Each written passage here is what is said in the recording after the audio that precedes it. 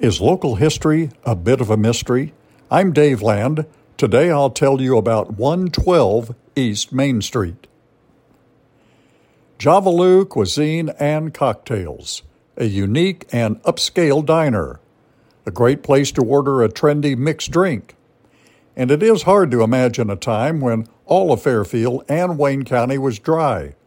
Liquor and mixed drinks were not sold to the public.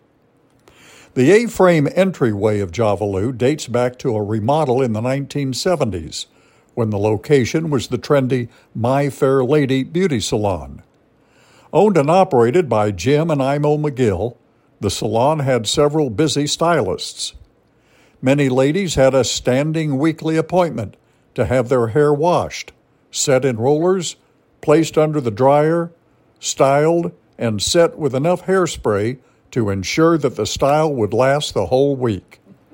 Young girls felt special getting their hair cut at My Fair Lady.